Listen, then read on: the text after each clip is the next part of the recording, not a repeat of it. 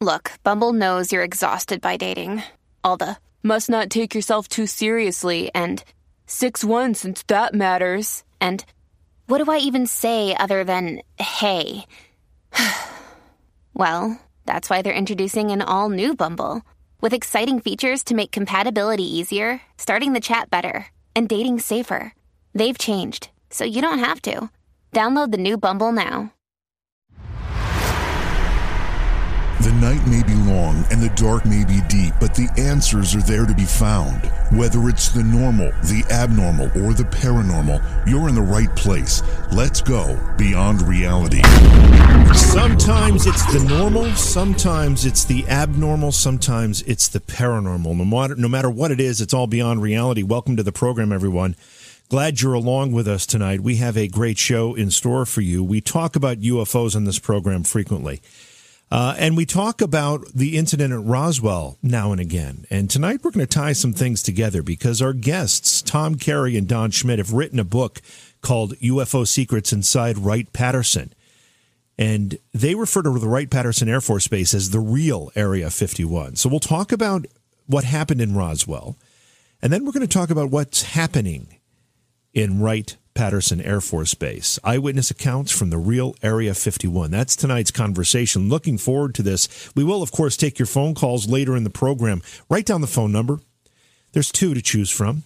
If you don't need toll-free, it's 607-282-4497. If you need a toll-free number, most of us don't these days, but if you do, it's 844-687-7669.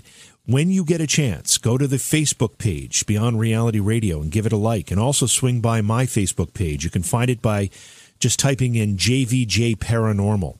Give that page a like, too. And then finally, I'll send you to the YouTube channel because the YouTube channel offers a very unique opportunity for people to see the program, listen to the program. If you don't have a radio station in your area yet carrying the show, you can go to YouTube and stream it live. It's youtube.com/C/JV Johnson, or you just search JV Johnson, you'll find it as well. The channel also has about 300 back episodes there, so a great archive of programs if you want to catch up on some old interviews and discussions that we've had on Beyond Reality Radio. Great place to go. Again, just go to YouTube, search for JV Johnson.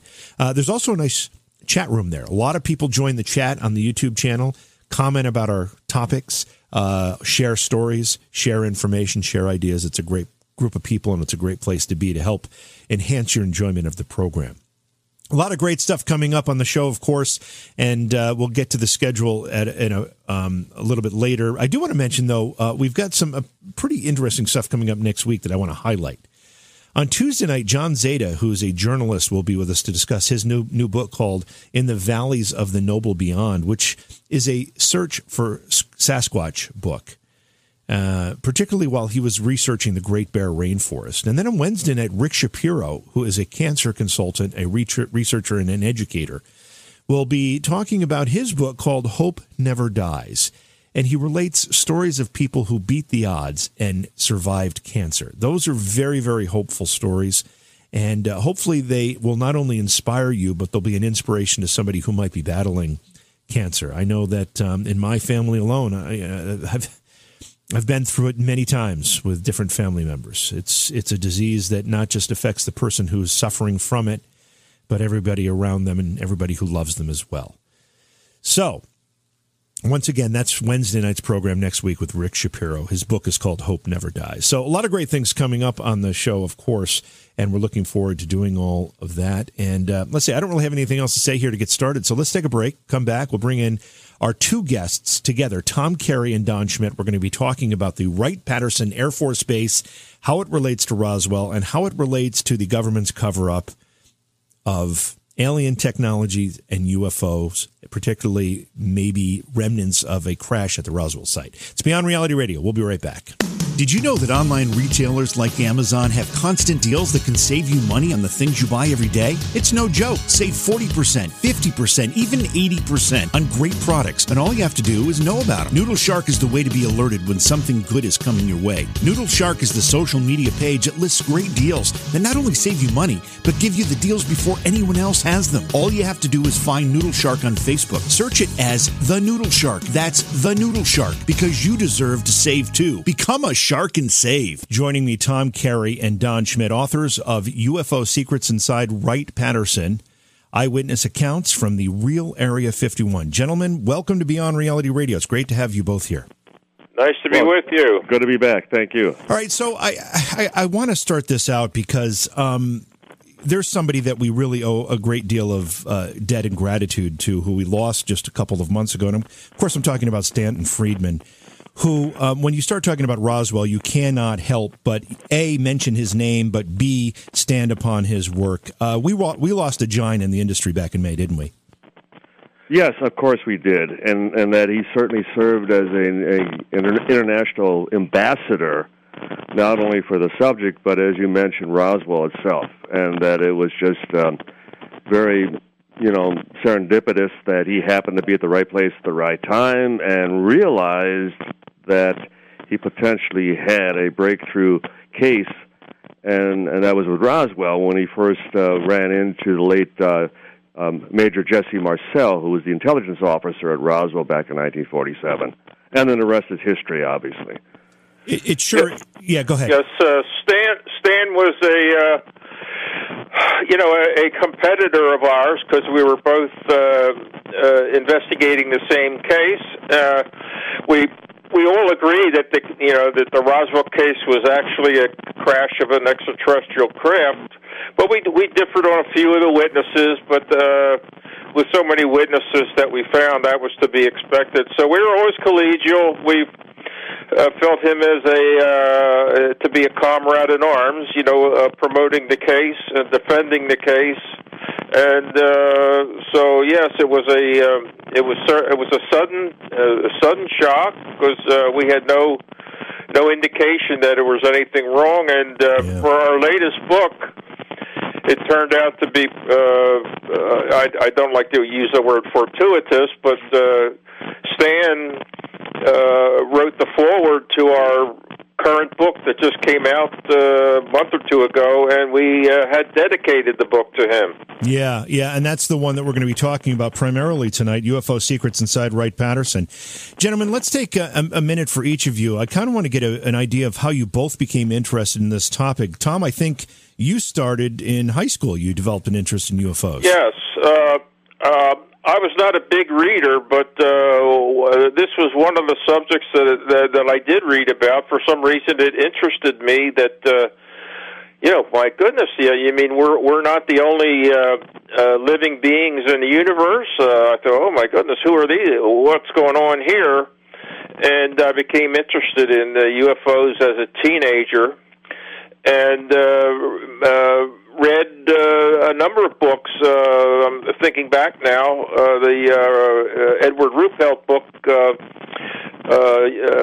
Report on Unidentified Flying Objects, was a terrific book that really piqued my interest. And in 1980, the Roswell Incident book came out, and that sort of really got me going on this one case, because we're talking about a crash, wreckage, bodies, cover-up, threats, the whole, you name it. And it's way more than just lights in the sky. So that's how I got interested in it. Yeah, it certainly has all the components to make a terrific story, and certainly to warrant a lot of research. Don, how'd you get your interest? Well, actually, of all places, it started with the Kennedy assassination. And that I was a young boy that particular weekend in November of '63, and my father was away, and so I was the one who just sat up all night watching, just totally captivated as a little boy for what had just taken place. Yeah. And then thereafter, with the Warren report, and then the use of the words whitewash and cover up, And it was just a few years later, I was out Christmas shopping, and I came across a book entitled Flying Saucers, Serious Business by Frank Edwards, New York Times bestseller. And on the jacket, on the cover, it used those very same words, whitewash, cover-up. So again, I was captivated. I took the book, and I read it, and there was one particular chapter entitled Who's Driving?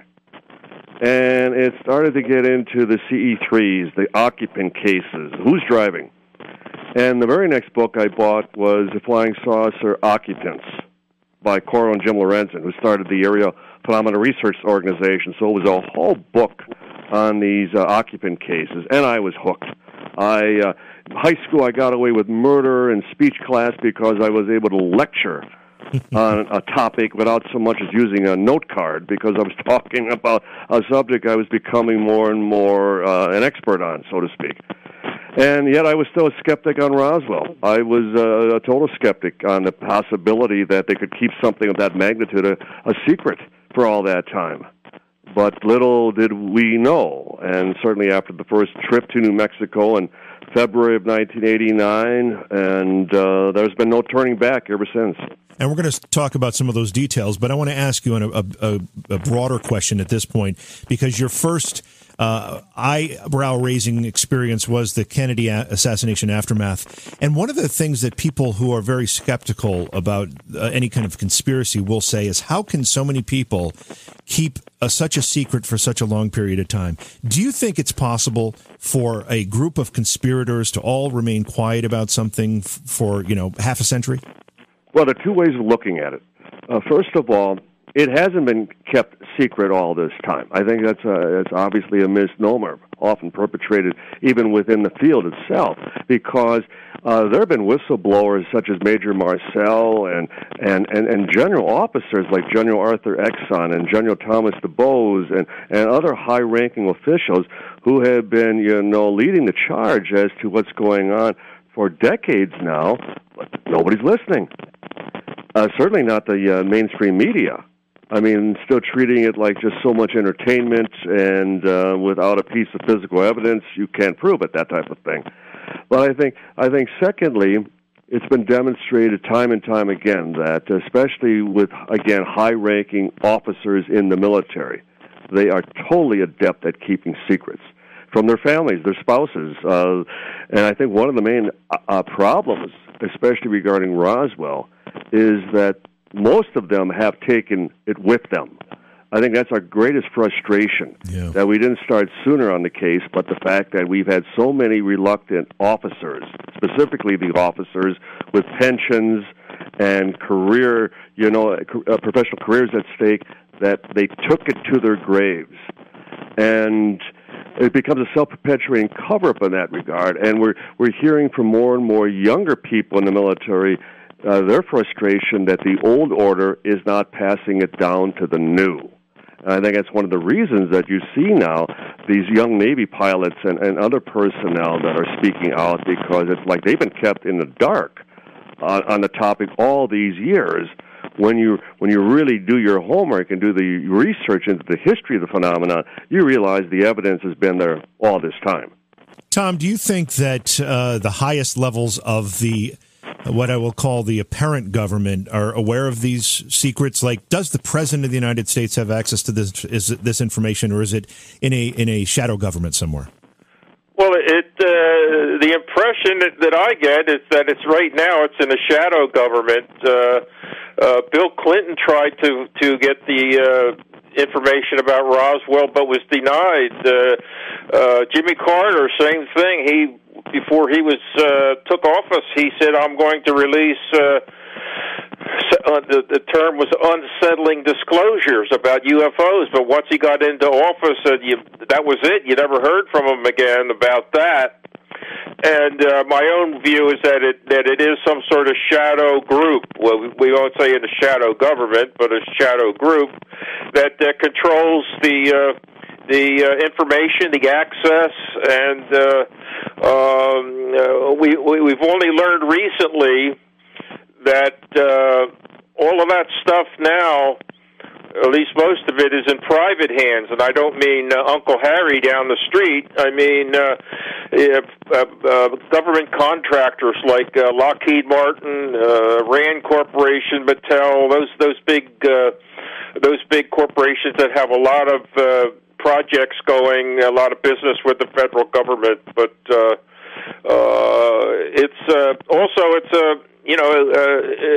Air Force has stated their position on it. It was a high-altitude, constant-level balloon for the wreckage, and the bodies were just these dime store mannequins that they were testing for high-altitude parachute drops in the 1950s. So if you're in the military and you want to get to the next rank, you don't start saying, Hey, General, how about that Roswell case? How about you? That's a career killer, and in the mainstream media, it's still taboo, and it's a subject that, as Don said, that it has been leaking, but a lot of people have taken it to their graves because of their concern for their employment or their ridicule, something like that. When we get back from the break, we're going to get into the details of Roswell, so everybody's on the same page here. But in the minute we've got left, when did you two start working together? Well, that was I knew Don when he was working with Kevin Randle back around 1991. That's when I got on the case, and after the 1997, when the big anniversary, most everybody left the field, and Don and I knew him from the Center for UFO Studies. We teamed up at that point because we both wanted to continue the investigation in a proactive way rather than just sitting around waiting for something to drop in our laps. That was in May of 1998, if I recall, that we teamed up, and that's what, how many years ago was that? I can't remember. 21. 21 years, wow. Yeah, it seems crazy. Gentlemen, let's talk about Roswell a little bit. I don't know which of the two of you would prefer to answer this, maybe both of you, but what's the official version, or what was the official version of events in 1947? Well, the official version would have been based on that press release that went out on July 8th of 1947, that the Roswell Army Airfield had actually recovered a flying disc. And it was very carefully worded.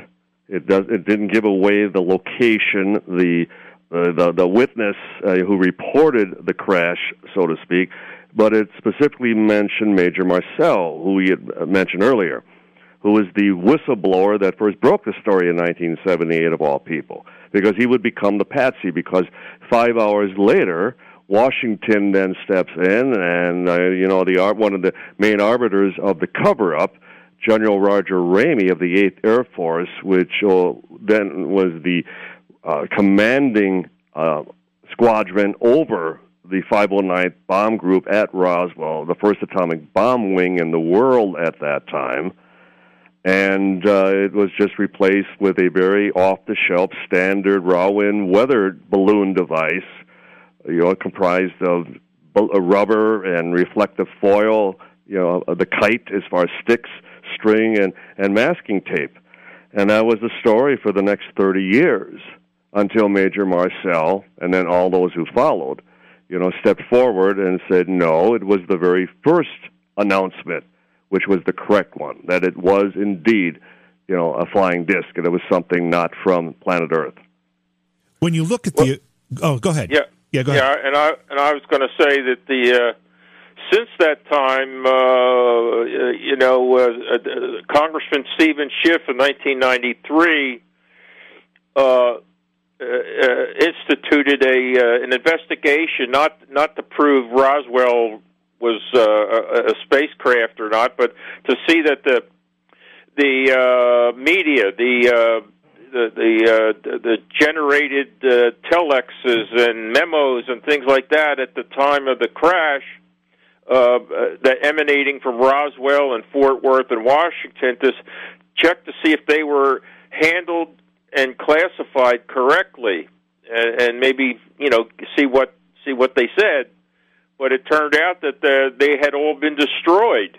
some years earlier by an unknown authority. Now, I don't know if you were in the military or not, but you can't even go to the latrine without authority. And so to have all these records destroyed without authority, it gives one pause to think, well, what's going on here? So at that point, the Air Force instituted some sort of investigation, as they called it, and that's when they come up with this. Oh, it wasn't a weather balloon; it was a series of weather balloons, a high altitude, constant level number of weather balloons carrying a acoustic microphone to listen in to the expected detonation of an atomic device by the Soviet Union by putting this acoustic sensor way up in the stratosphere or whatever sphere it was, and listen in that way. And so say, well, that's what crashed. And then 2 years later, in 1997, they said, well, about those bodies that people reported, they were really suffering from a malady called time compression, which only seems to affect pro-Roswell witnesses, that they were recalling these high-altitude parachute drops using dime store mannequins that they were testing in the 1950s, that they came across those out in the desert when they were wandering about, and somehow they mentally, their mind constricted and said, oh, my goodness, that must have been 1947, and that's the Air Force position today. Don and I think they floated out because that one didn't fly so well. The Air Force officer who held the press conference was actually laughed off the stage when he came out with that dummies from the sky explanation. So we think they floated out that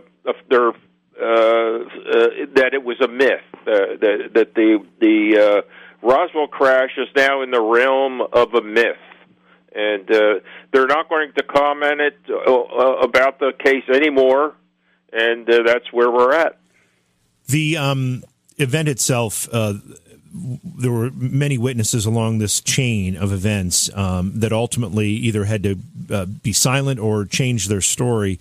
What lengths did the Air Force or the military in general go through to keep these people quiet for as long as they were able to? Well, with the military, it was simply a matter of just providing them or giving them a direct order. And typically, it was nothing in written form. It's not where you would sign a non-disclosure statement upon leaving the service, and for the next 25 years, you'd have to remain silent about any classified information you had access to or were aware of, that type of thing. We have descriptions how they would be taken in the rooms or even in the hangars, and they essentially were threatened. They were warned that they'd be spending the rest of their lives in Leavenworth prison if they ever talked about this again. And there were threats of this physical violence as far as within the ranks of the military. But what obviously is disconcerting is the fact that they threatened civilians. We have to always keep in mind that the military has absolutely no authority whatsoever as far as law enforcement unless martial law is declared. And the fact that they took it upon themselves to threaten and physically accost the sheriff in Roswell at the time, and the firemen who were involved and how their families were threatened, and parents were told they would kill their children if they ever spoke out on this topic again. And it's a rather unheralded element in all this, and the culpability of the government, and for the fact that they did resort to such extreme measures in silencing the witnesses. And is it any wonder that so many of them took it to their grave, that they were just that intimidated, that fearful for speaking out, even regarding the very truth? Because, and one of the other things that we're discovering more and more is that they also threaten civilians with mental asylums, that you'll be put in a mental hospital the rest of your life. And so they resorted to all forms of trickery but it was thuggish. It was beyond just total intimidation and harassment of civilians. And then when you throw children into the mixture, if these people were still alive, you talk about a class action suit on the part of the witnesses, they'd have a lot of hell to pay. What was Project Mogul? Project Mogul was a project instituted by the military, the Army Air Corps, in 1947. Because at the time the United States was the only nation on the planet with that had the bomb, the atomic bomb. But we expected the Russians, who had penetrated the Manhattan Project, to at some point develop their own nuclear bomb. So someone discovered. We knew that there was up in the stratosphere, ionosphere, one of those spheres, sound carries very well. So the idea at the time, we're talking now in the 1947, was to put up aloft an acoustic sensor, a microphone, so to speak, carry it aloft and keep it up there in that part of the atmosphere that the sound carries very well. So they developed this device made up of numerous neoprene rubber balloons and a number of tinfoil radar targets carrying this acoustic sensor. And the whole device was 100 feet or more in length, and up it went. And it was done through with the cooperation of New York University, and they developed this. And ultimately, the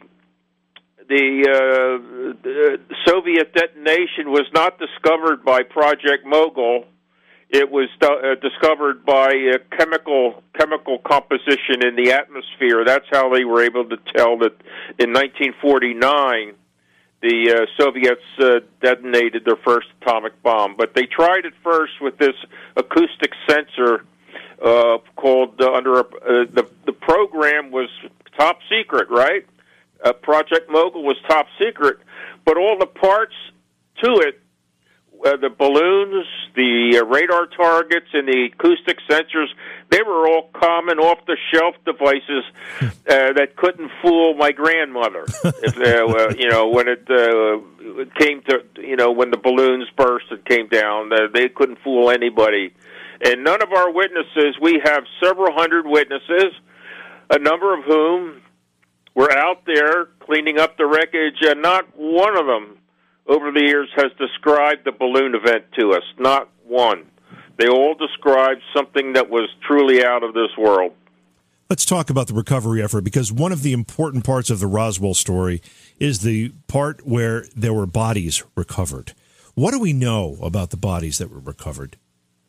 Well, again, to the credit of the witnesses, the fact that they don't call them spacemen, they don't call them ETs or extraterrestrials of anything of that sort. They often refer to the little people or the little men. And as one of the personnel at the base, when we were doing CBS 48 Hours, and he was asked, well, how do you know they weren't from here? To which he responded, well, they sure weren't from Texas. So they fully grasped what they were dealing with, but the descriptions are totally consistent as to the shape, the size, the little childlike appearance, except for the large disproportionate heads, the larger eyes, diminutive nose, and as far as slit for a mouth and diminutive ears, that type of thing. But the ashen gray skin color and the one-piece jumpsuit, the one-piece silver gray garment that covered each one. Again, totally consistent, whether civilian or military. We have two distinct body sites there was a secondary body site about 2.5 miles from the debris field, where the bodies had been lying out there for a number of days, exposed to the elements and predators, that type of thing. But then the final impact site, just about 35 to 40 miles north of Roswell, were a capsule, a pod, egg-shaped, about the size of a Volkswagen Beetle.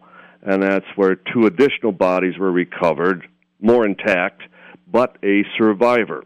Ooh. Yes, we have eyewitnesses to a survivor to the crash. Wow. That's new information?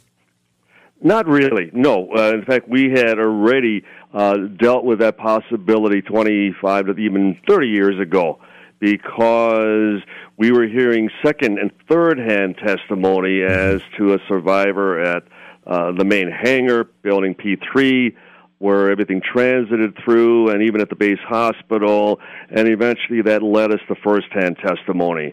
And these are witnesses, one in particular who actually, when he first described the survivor and how he had encountered it, became quite emotional. He actually wept as he described the situation.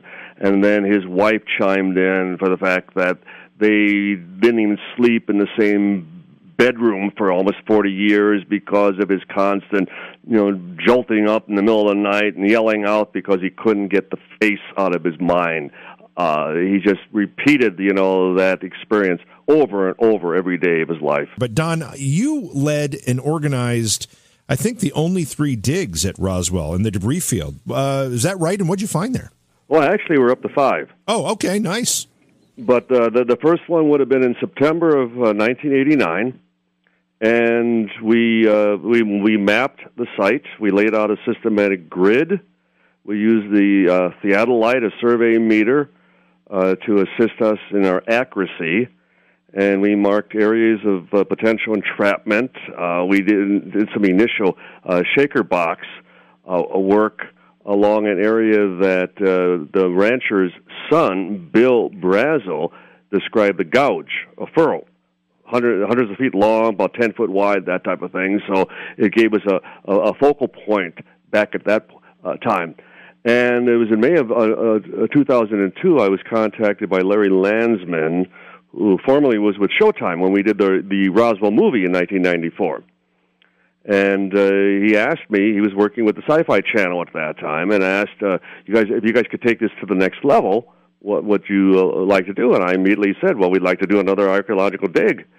And he was unaware of the fact that Tom and I had already approached the contract archaeology department at the University of New Mexico in Albuquerque. And we had been talking to Dick Chapman, who was the head of the department. And we were elated at the fact that they had agreed that with sponsorship, with the funding, that they indeed would, actually conduct such a project. And the 2002 dig then became the subject of the 2-hour primetime special on the Sci-Fi Channel, which up to that point was their highest-rated TV production in their 10-year history. Wow. So very proud of that. We confirmed the gouge with the backhoe operation, exactly where Brazel, and then subsequently other witnesses described its location.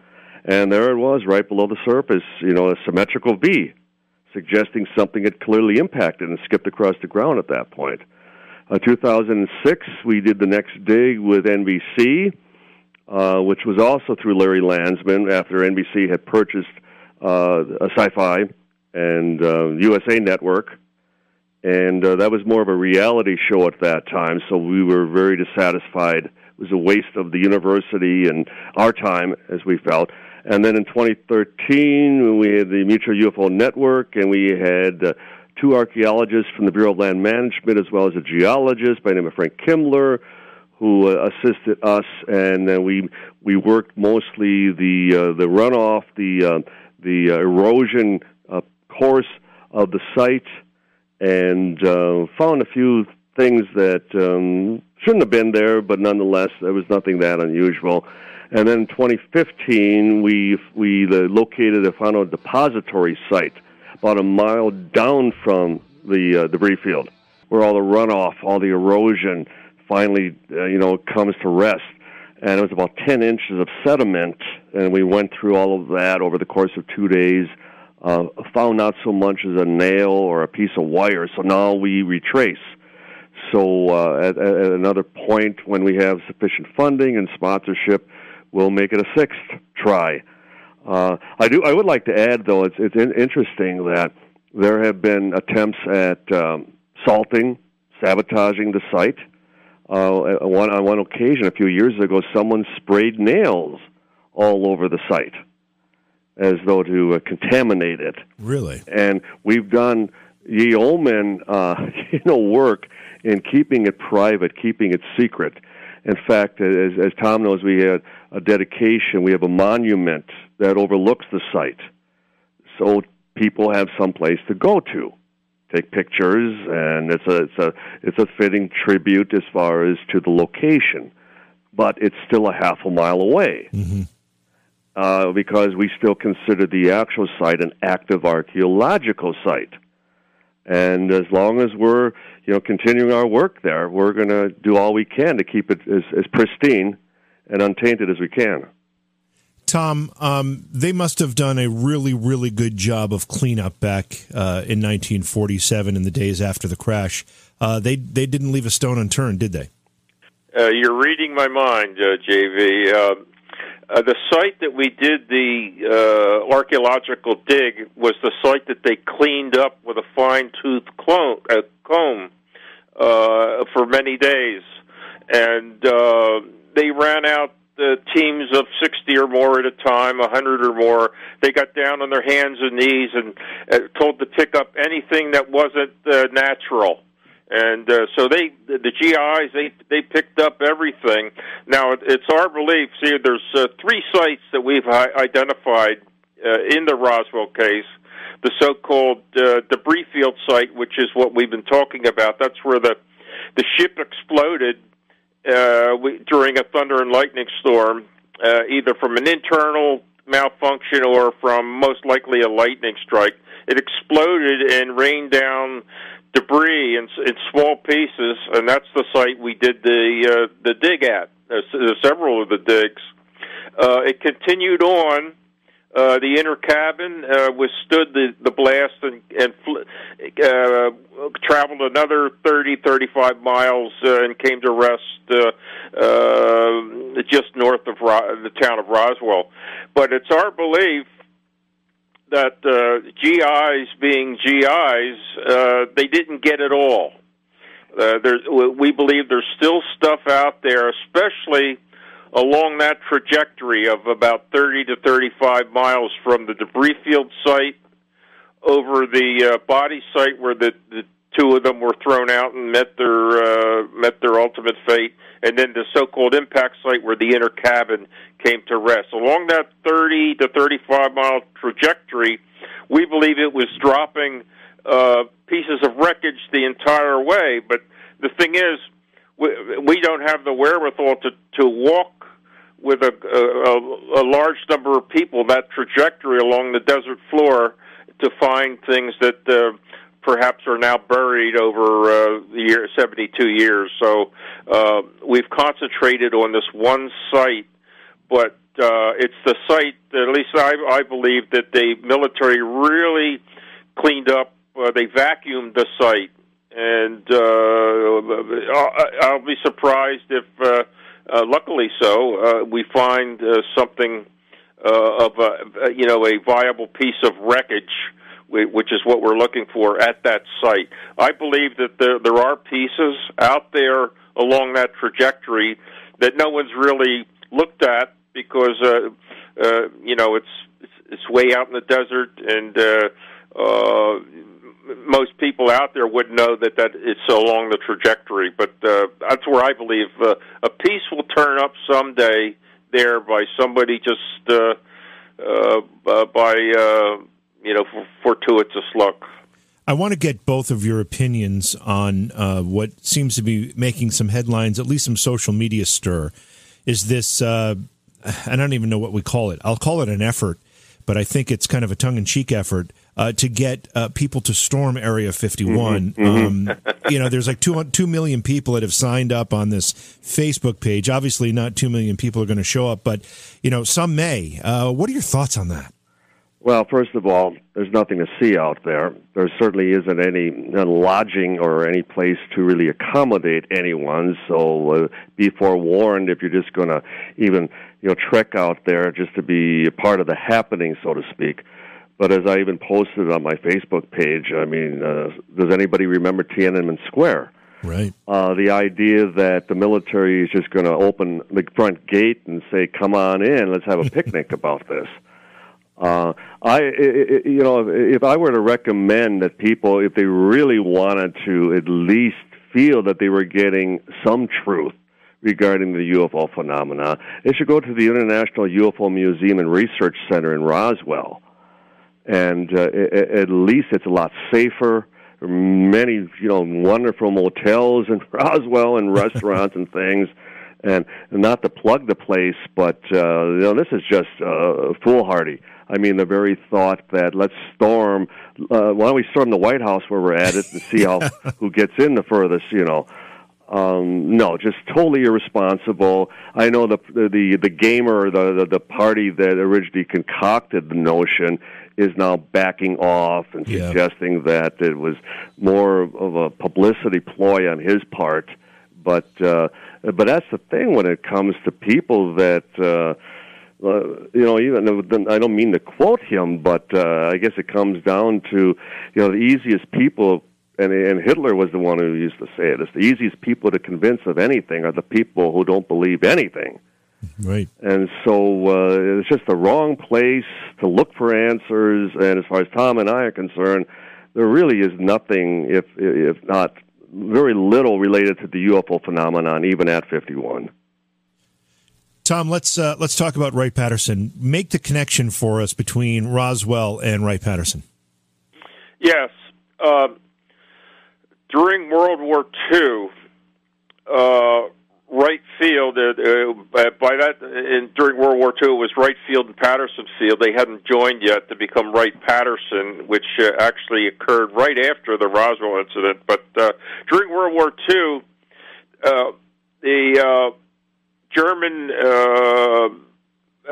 Messerschmitts and the Japanese Mitsubishis were brought to Wright Field for back engineering to take them apart nut by bolt to see what made them tick, so we could perhaps develop things to defeat them in battle. So the back engineering was already taking place at Wright Field in Dayton, Ohio. So, and also that's where the intelligence function for the Air Corps, Army Air Corps, took place was at the Wright Field in Dayton, Ohio. They had this thing called it's gone through several iterations, but we usually refer to it as FTD, the Foreign Technology Division. So when something like a flying saucer crashed at Roswell in 1947, the FTD, the Foreign Technology Division of Wright Field, was already set up to receive this foreign technology. So that's why it went to Wright Field, or then later identified as Wright-Patterson, because not only because that was the best place to take it, they also had an advanced aeromedical facility there for the biological remains. But also, the witnesses that we interviewed over the years, they all said that the wreckage and the bodies, it was their understanding that some of them said it was taken back east, but most of them said it was taken to Wright or Wright-Patterson. So we have it from the witnesses, but we also have it because functionally that's a place where it would have gone. And we also have witnesses at Wright-Patterson that were there when it came in. So there's no doubt about it. Have any of your witnesses indicated that there's more alien material there than just what had been found at Roswell? Do they have other craft other I don't know if we call them artifacts, but other alien artifacts there? They did. I mean, that's where the alien stuff went.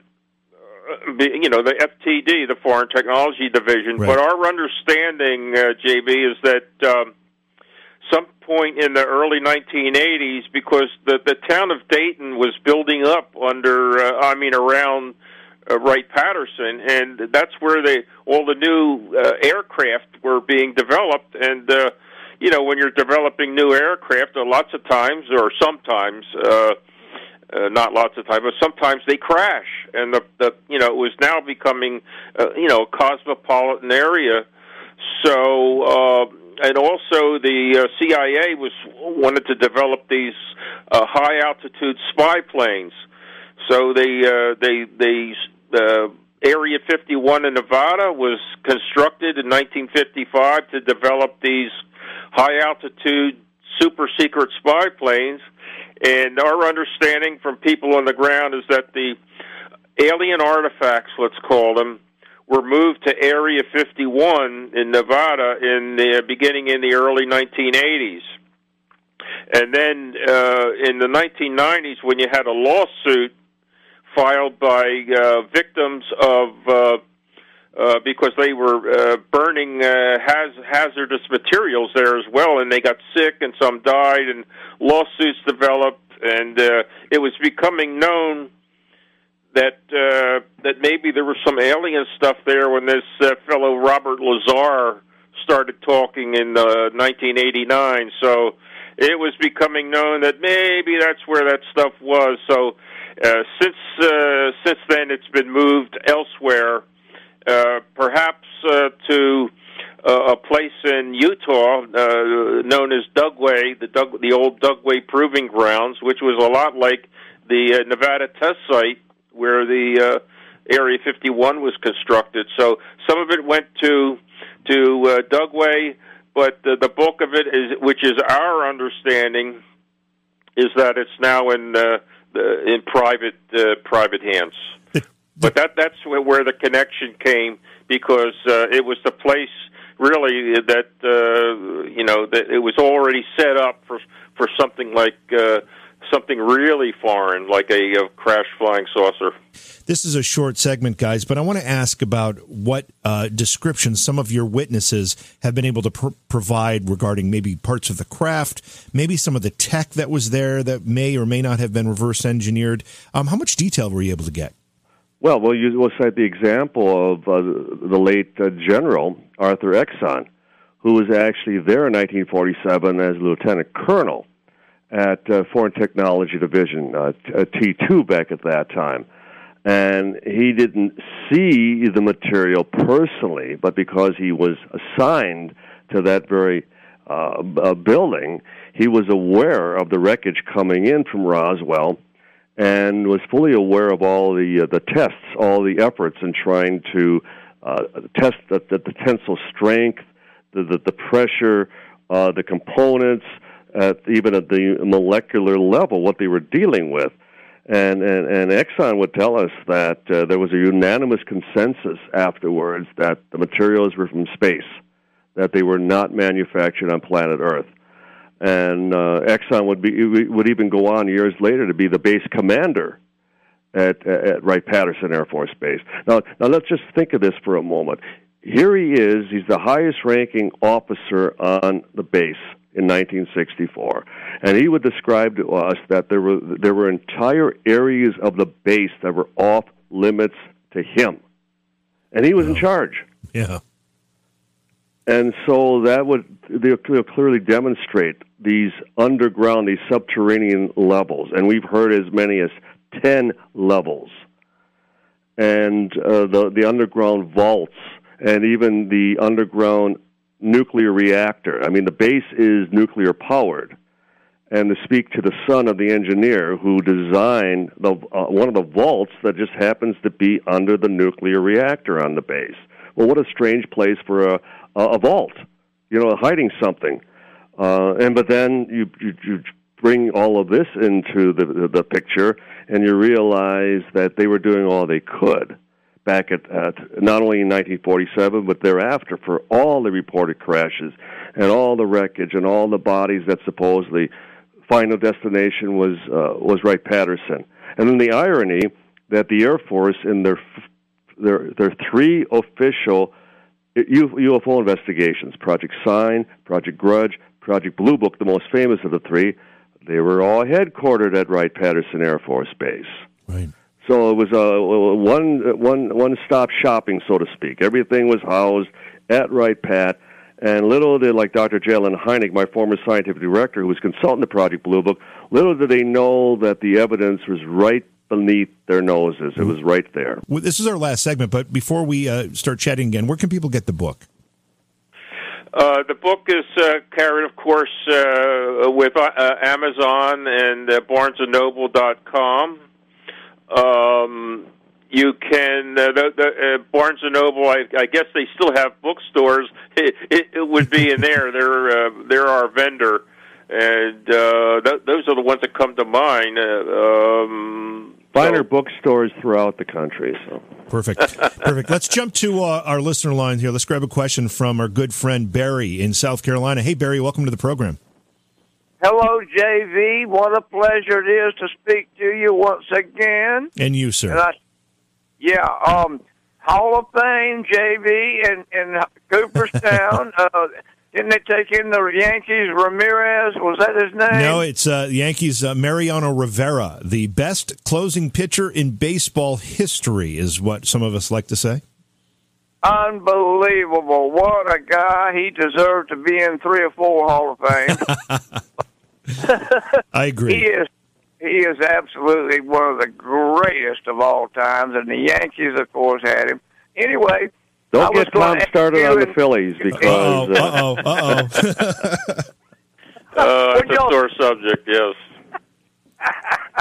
Listen, I'm curious and what you guys know about Area 52. I was talking to George Norrie on Coast to Coast the other night. And George Knapp, actually, he lives in Vegas. Anyway, Area 51, of course, gets all the publicity, but I was just curious if you guys knew anything about Area 52, and JV, thanks for letting me on. Thank you, Barry. Always a great question. Always great talking to you. Well, we do mention he's talking about Dugway, I believe. Yes, Dugway in Utah, yeah. Yes, we do have something in our book, UFO Secrets at Wright-Patterson, about Dugway. And I think what happened was when they had that lawsuit in the mid-1990s when Clinton was president about the hazmat deal where people were getting sick, the story is that a lot of stuff went to Dugway as Area 52, and others said, "Oh no," and people started saying, "Well, Area 51 is closed down," but none of that took place. And what we do know, Don can fill in probably a little more than I, but one of the commanders at Wright-Patterson of the Foreign Technology Division, a fellow named George Weinbrenner, I believe he was a general. No, he was just a full bird, yeah. Was he a full bird? Yeah. In charge of the Foreign Technology Division. On his deathbed, he was quoted as saying that we have 5 of the aliens in Utah. That would be Dugway. And so we believe that the Roswell, we know there were 5 of them, and the one survivor, of course, expired at some point. So we have 5 cadavers. And Colonel Weinbrenner says they're in Dugway. Now, if there's anything else there, I don't know. I don't know. And then we have a first-hand, another full bird colonel by the name of Robert Mountdragon, who described being shown one of the bodies in the late 50s at Dugway. And then when I posed the question, and he just passed away within the last month, Colonel Robert Friend, who was the second last director of Project Blue Book. And I asked him, if you had biological remains, if you had bodies from a crashed UFO, where would they be today? And he immediately responded, oh, well, of course, Dugway, the Biological Medical Research Facility. And so that was just additional confirmation that we indeed may be on the right track. Area 52, absolutely correct. All right, we're going to run out of time before we run out of questions here. Who was Leonard Stringfield? Leonard Stringfield was a Cincinnati, Ohio businessman who had an interest in UFOs. He wrote a book called Situation Red, the UFO Siege, something like that, and he would give talks. And he developed a lot of contacts in Dayton and at Wright-Patterson, who started feeding him stories of crashed UFOs. Now, up until Leonard Stringfield, the subject of crashed UFOs was a taboo subject. Donald Keyhoe, the great promoter for UFOs are real in the late 1940s and during the 1950s, he wouldn't go near crashed UFO stories because he thought they were a bridge too far for him. He thought that such stories would taint the whole UFO phenomenon that he was trying to get credibility for. So he stayed away from them. But Leonard Stringfield started accumulating these stories from people who were at Wright-Patterson and who lived in Dayton, who heard these stories, and he started accumulating these stories about crashed UFOs. He finally published a monograph in 1978 called Recoveries of the Third Kind. I could have that wrong, but it was about crashed UFOs. So he started the whole business of that possibly crashed UFOs have taken place, and so we call him the father of crashed UFOs. And he passed away. I forget when. 1995. 95. Part of the difficulty here is that we have lost so many, if not nearly all, of the witnesses to many of these events, and it becomes more and more difficult to get any of this information. Exactly, as we've often, just lamented the fact that we're racing with The Undertaker, and The Undertaker is about to win. And now we're losing also the families, the children of Roswell. And we realize that now we have to, conduct more and more of the physical, the archaeological work, more and more of the archival, the documents. And one of the things we're also looking forward to is when we talked about Stan Friedman at the beginning of the program, that now having the opportunity to go through all of his files. And I'm sure there are many leads, many names of possible eyewitnesses that he did not follow up on. I'm sure it'll be too late, but it doesn't mean we can't track down the families. Right. And acquire. What's great about the second-hand testimony, when it corroborates the first-hand, it then solidifies the first-hand even more. And so, we've worked with lawyers for too many years who continue to encourage us that as long as there are eyewitnesses, even second and third hand, that it builds the case, and the point being overall is that we're not finding a single witness to anything conventional, anything prosaic. When we talk about the government working so hard to keep this a secret for so many years, is it your opinion that the government is doing that because they don't want our military enemies to understand or know what has happened, or is it because they need to keep it secret from us, from the public? Which of the two, or is it both? It's both. Back in 1947, they had fairly credible reasons to keep it secret, because the Cold War was just starting up in 1947, and the Cold War with the Soviet Union, and the Soviets had it penetrated the development of the atomic bomb, the Manhattan Project, and we didn't want them to perhaps get technological advantage if they penetrated the recovery of this crashed saucer, because we didn't know what we had. It's certainly a ship from another planet somewhere in the universe. It would have technology that we might want to exploit, and we didn't want the Russians to actually get wind of this, what it really was, and perhaps exploit some of the stuff. They were good at it themselves, and so that was one reason. The other main reason was in 1938, the famous War of the Worlds radio broadcast featuring Orson Welles put the East Coast, parts of the East Coast of the United States, in a panic.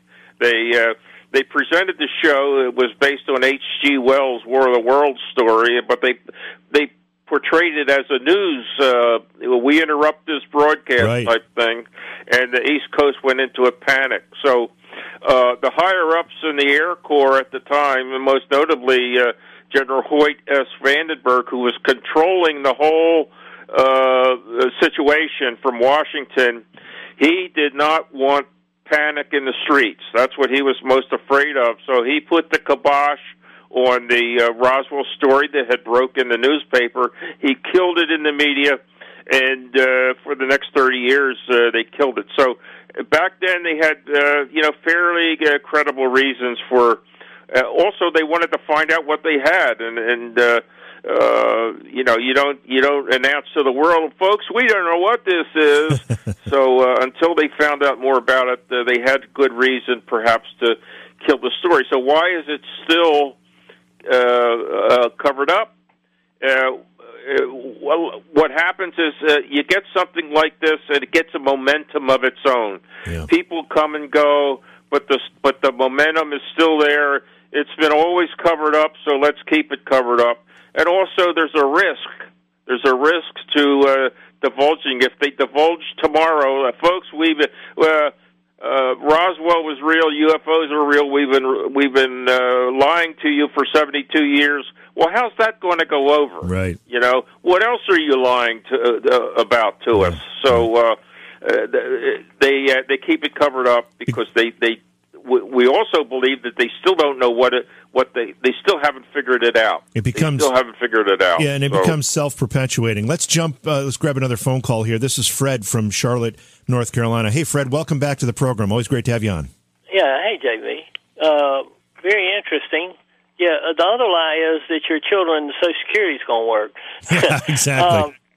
What I wanted to ask was, I saw a guy on TV or 5 years ago, whatever, that was getting very old. He said he worked, I think, at Wright-Patterson, and that he wanted people to know his inventions weren't really his, that he would go in a room with pencil and paper, and they would have an alien come in or two, and without even any, just telepathy, he would start writing this stuff down, he said, and so there must have been, if that's true, more than one alien that lived and continued to live from some that they picked up somewhere else. So I was going to see if y'all knew anything on that or who this was. That one escaped us, and we've heard just about every such story regarding, the recovery of survivors from a UFO crash, or certainly the attempted reverse engineering of the technology. But we know, though, as far as in the event of a survivor, I mean, we've heard, for example, that there were linguists that were brought in an attempt to communicate. We know that as far as with the autopsies, that they brought in doctors from all different specialties. We long cite the example of Dr. Lejeune Foster, who was president of the American Chiropractic Association back in 1947. And her very housekeeper talked about how she was flown in the Wright Pat and returned a week later, scared to death because she was threatened that if she ever said a word about what she had experienced, and her assignment was to do nothing more than examine the spinal cords, that type of thing. So there was nothing in the Army Field Manual dealing with this phenomenon back in 1947, that they were making this up as they went along. Well, I think this was even later, later than then, a lot later. So this wasn't directly related? Even at that point, because, and Tom is absolutely correct, we still maintain that it's a cover-up of ignorance, that they still have no answers. They still don't know from where, from why, or from who. And they've tried and attempted every device possible in getting a breakthrough, trying to go to the next level. And I think it's also a point of arrogance on our part that we would think that we could bridge the technology, that if you're dealing with something that is 100, 200, 500, 1,000 years ahead of us, that we could just automatically, bridge that gap, so to speak. Fred, thank you for that great question and that great point. We're just out of time, guys. The book is called UFO Secrets Inside Wright-Patterson, Eyewitness Accounts from the Real Area 51. And you mentioned where people can get it. Mention it again, and also let people know where they can follow your work. Well, you could get the book on Amazon.com, BarnesandNoble.com, or your friendly bookstore, most notably Barnes & Noble. And I don't know, Don, can we get it on our website? Do we have a no, we shifted that over to the museum, the International UFO Museum and Research Center, their gift shop, their online store. Yes, and our website is www.roswellinvestigator.com, and the International UFO Museum in Roswell has it. And I think that's all. I think that's pretty much it. Guys, thank you so much for spending the time with us tonight, and best of luck with the book. Thank you, JV. Great that you gave us this opportunity to discuss what we believe is the biggest story of the millennium. Thank you, JV. The Roswell incident never leaves the headlines of the UFO community, ever. It's considered to be the holy grail of experiences when it comes to the to UFO investigation and reports, and the fact that there's still pretty good evidence of a cover-up of some kind, one form or another, makes it a very, very interesting story. Sure. I mean, it was the closest we ever came to an actual official statement by anybody in any position of authority. Yeah, hand me that book over there, the one we got yesterday. No, the one we got yesterday, because I don't know if you remember, folks, last week we had Captain T.C. Randall on. We were talking about his book, Forbidden Healing, which we didn't have a copy of at the time, but we got it. I mean, this thing had to be like delivered by special delivery because this is a massive book. It is, and it's well done, and it's full of information and charts. Great book. And he also said that he was really impressed by our audience's response, and a lot of people were interested in this. So I'm anxious to read this myself. It looks pretty cool, so I can't throw it. It's going to hurt something. Anyway, that's going to do it for tonight. We'll be back on with you tomorrow night. Thanks for being here, and we'll see you tomorrow. It's Beyond Reality Radio. Beyond Reality Radio is hosted by Jason Hawes and J.V. Johnson and produced by Alexandria Johnson and Slick Eddie Edwards for Entercom Radio. Beyond Reality Radio is distributed by Westwood One Radio Networks. Stop by our Facebook page and say hello. Follow the hosts on Facebook as well. For Jason Hawes, follow @JasonHawes.taps. For J.V. Johnson, follow @JVJ Paranormal. If you'd like to be a guest on Beyond Reality Radio or you have a suggestion for a guest, contact Slick Eddie Edwards at slickeddieedwards@gmail.com. Be sure to visit our chat room as well at beyondrealityradio.com. Thanks for listening.